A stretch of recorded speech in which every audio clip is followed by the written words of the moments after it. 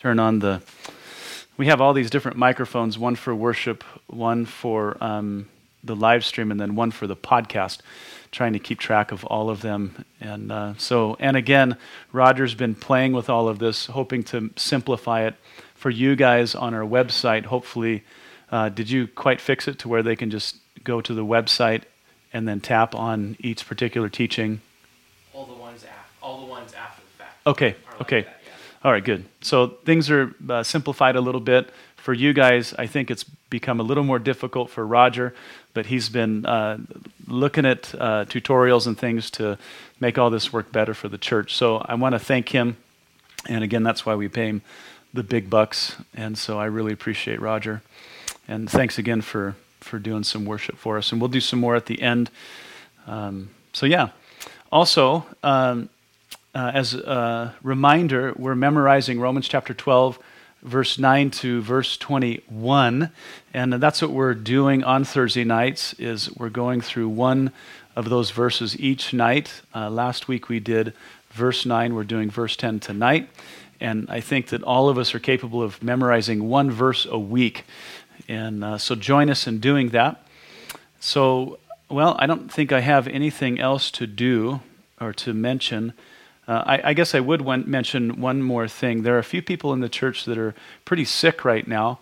I don't know if it's COVID-19 or what, and I'm not sure that I have permission to share their name.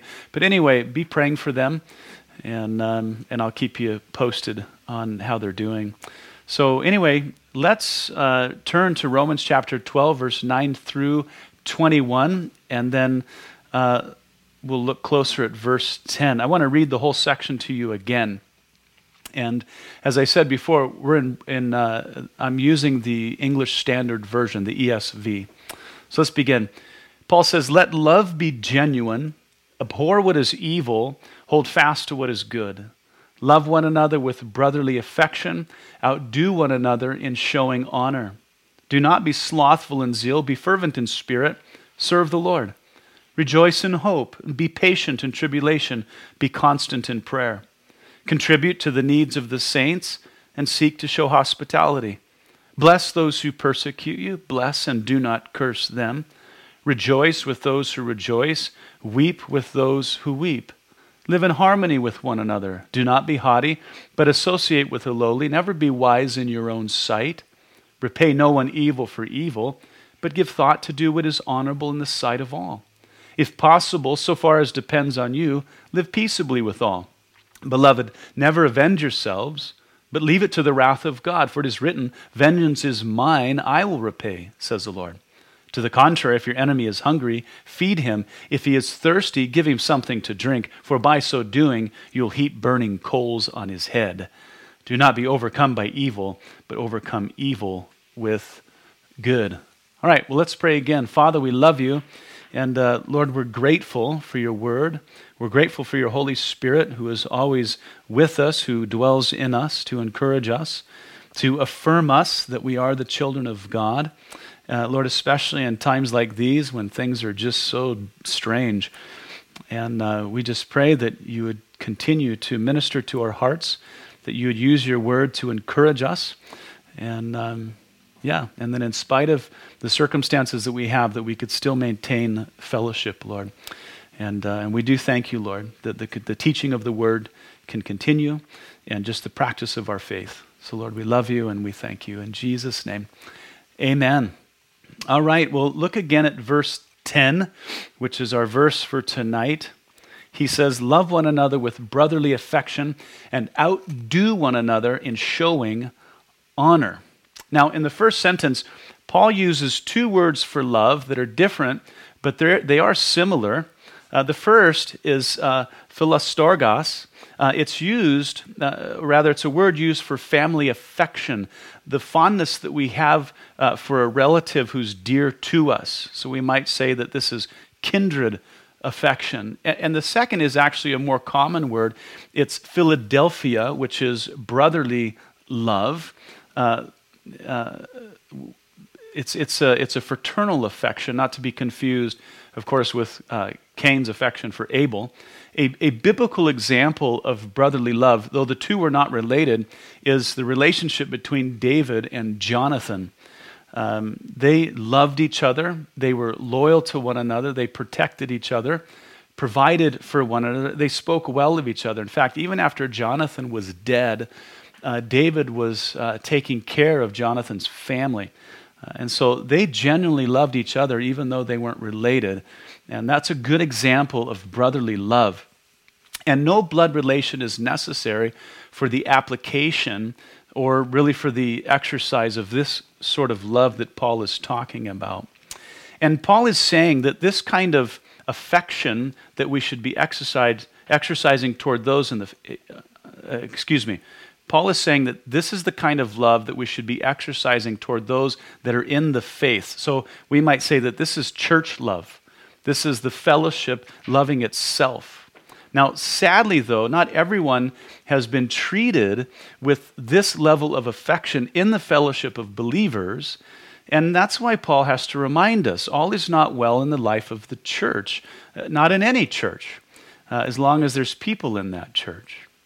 And really, because instead of showing preference for all people, we all have our favorites, which leaves some in the body less loved than others, or perhaps not even loved at all. It's common to human nature. I think it's even understandable, like many other sins, but what is understandable isn't necessarily acceptable.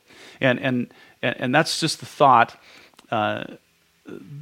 the fact that within the fellowship of God's people, that thought of them not being loved should make us feel yucky. Now, it is true that some people are obviously more difficult to love than other people. And for whatever reason, they require more effort than others. And in fact, it's easier just to let them be. And I think that as I talk about this, I'm sure that everybody has someone in mind.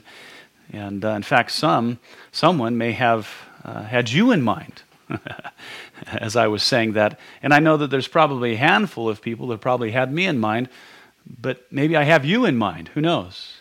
Every one of us presents a challenge to someone else and someone else to us. And I think that that's actually good. It doesn't sound good, but I think it's good because God has placed difficult people in our path to demonstrate not the problem with them, but the deficit of love that's within us. God has appointed those people, I think, really to demonstrate that love has not been perfected in us, that we have not achieved the degree of love that is consistent with Jesus's. Whenever somebody in the body is neglected, it's evidence of a malady, and the malady resides in us. So having those people in our fellowship is really essential to the health of the body. Otherwise, we'd be oblivious to what ails us. So Jesus uses people like that in our lives to diagnose the disease in us so that we can be healed. So I think we should be thankful for those people. So it's healthy just to think of that person that you were thinking of as I was talking about it. Maybe it's people's. So you can accurately identify the disease within yourself, the disease called a lack of love and a want of Christ-likeness. And then all of us need to humble ourselves and we need to repent. Ask God to change our heart and then grant us the grace to be kindly affectionate and exercise brotherly love toward them. And even if you're not feeling it, go love on them, encourage them, and be a blessing to them. And the more that you do it, I think that it becomes easier to love those people. And understand this, the more difficult it is for you to love that person, the greater your disease. The greater your disease, okay? Look at the Gospels, for example. Jesus was inconvenienced by difficult and needy people all day, every day, all the time. And you never hear him like sort of sigh or complain, at least not about the people. Sometimes you would find him growing weary because his disciples, they just seemed beyond learning at times. But Jesus was patient, and he was very loving with the people who were so needy. There was one instance in 3.5 years where he tried to get away from all of the noise and find some peace and quiet. He had just gotten the news that his cousin John was murdered, and so you can't really blame him for wanting some quiet time. But as soon as he arrived at what was otherwise a deserted place, 5,000 people just began to surround him, and 5,000 only actually accounted for the men. Women and children were present, but they weren't counted. And instead of Jesus pushing them away or sort of evading them, it says that his heart was filled with compassion, and then he began to heal their sick. But then there's more to this. After spending the whole day with them, and even after his disciples were really fed up with them, and they just wanted them to go away, Jesus fed them dinner. So talk about people who are difficult to love. These people could only think about their own needs. They had no consideration for Jesus's, and yet Jesus had compassion for them. He healed their sick, and he fed them dinner. And from the story, we can tell that this was all at Jesus' expense. And what we see is that Jesus elevated the needs of people above his own, and would do that because there was no disease in himself to hinder him. Nothing to hinder him. He just loved people. And that leads us to the second part of Romans 12:10, where Paul says, outdo one another in showing honor. As you love one another with brotherly affection, he says, do it by outdoing them in showing honor. Now, some of you are competitive. Every chance you get, you like to outdo others, whether it's on the court or on the field, in the classroom or in the office. You're just competitive. And you even spiritualize it by saying, I'm just doing it all unto the Lord with all of my might. Well, that may be true, but you're still competitive, which I think makes this exhortation from Paul perfect for you. Required for all of us, but perfect for you. Now, the word honor means to place a value on something, to esteem it, or to appraise it. Here it means to place a value on people by esteeming them, specifically other Christians, and preferably those Christians who pose a challenge to your spirituality. These are the people who are difficult for us to love, whoever they are, those kinds of people that just the thought of them sort of exhausts us, which makes this verse seem so unreasonable and demanding on us. Well, I hope to reason with you about this, and to do that, let's ask and answer a few questions to understand this better. First, why should we honor people by valuing them? And second, what value should we place on them? So the first one, why should we honor people? The right answer is found in Genesis 1:26, saying, Then God said, let us make man in our image according to our likeness. So every person is endowed with the image of God, an image that is holy and excels every other image. And therefore his image in man should be honored and it should be protected. And this is actually why God forbids murder, as Genesis 9:6 says. He says, whoever sheds man's blood, by man his blood shall be shed, for in the image of God he made man. So homicide is an attack on the image of God, which is why we have this sacred obligation to protect human life, whether that life is found in the womb or it's out of the womb. It's not a political issue. It's a moral and theological one. God takes it very personal when people are murdered because it's an attack on him, and nothing could justify such an attack.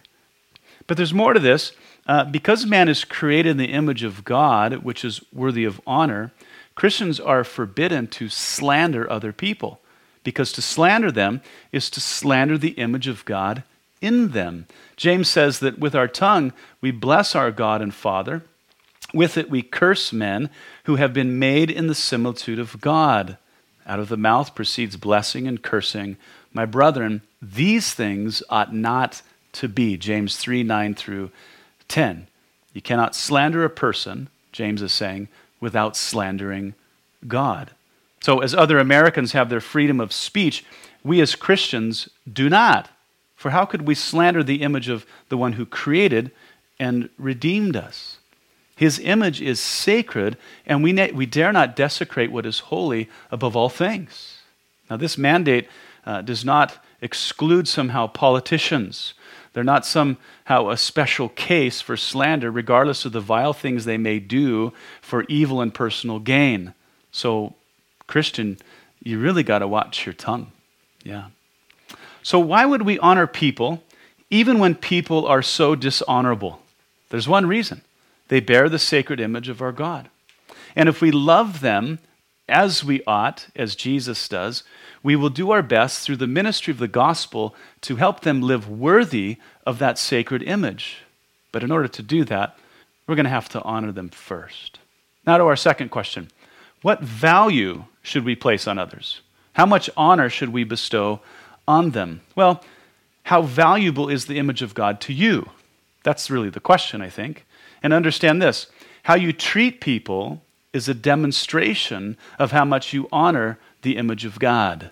How you treat people is a demonstration of how much you honor the image of God. See, we cannot separate the image of God from man in order to avoid honoring them. If we could, people would cease to be human, and we have neither the ability nor the right to dehumanize what God has made in his image. So how should we honor them? Well, Paul said this another way to the Philippians, saying, "Let nothing be done through selfish ambition or conceit, but in lowliness of mind let each esteem others better than himself." That's Philippians chapter 2, verse 3. Now, in case that translation rubs you the wrong way, let me give it to you in the NASB. There it says, "Do nothing from selfish or empty conceit, but with humility of mind, regard one another as more important than yourself." Well, if that doesn't sit right with you, let me try the ESV. "Do nothing from selfish ambition or conceit, but in humility count others more significant than yourself." That puts a whole new spin on who your significant other might be, because Paul says it's just others. It's everyone else. Now think about that. Imagine a church filled with people like that. What would society look like? Who wouldn't want to live there? Okay? Nothing done out of selfish ambition, everyone considering everyone else more important than themselves. That just sounds heavenly. So how much honor should we show to others? Well, for starters, we should show them more honor than we show ourselves. But then we must consider the honor that must be shown because of the image of God in them. We must honor them in light of their created dignity, and at times looking past their personality to the faint image of God that is sometimes barely recognizable. This isn't just out of obedience to God. This is actually how we honor God. So let love be genuine, abhor what is evil, hold fast to what is good, loving one another with brotherly affection, outdoing one another in showing honor. So as things change in our society because of the current distress, and there's no toilet paper on the shelf, and Spam is the only available preserve, and the grocery line goes all the way to Afghanistan, and the stock market is in a downward spiral, we're going to be tempted to show honor for ourselves, even at the expense of others. So let us resist the temptation and bestow love and honor to where God says we ought, and when we show preference for others, God will be glorified. Instead of being self-centered, let us be others-centered and trust God to take care of us, which he is faithful to do. So I hope this verse, the time that we've had together, I hope it comes as a challenge to you as it does for me. Apparently, I think we have some growing to do in the grace of God, which is quite normal. So let's encourage one another. Let's be praying for each other. And let's let this time that we're living in prove us to be more like Christ. So in conclusion, I'm going to have Roger come back. We're going to do some more worship together, and then we'll see you guys Sunday. All right, Lord bless you guys. Love all of you, and can't wait to see you. Bye-bye.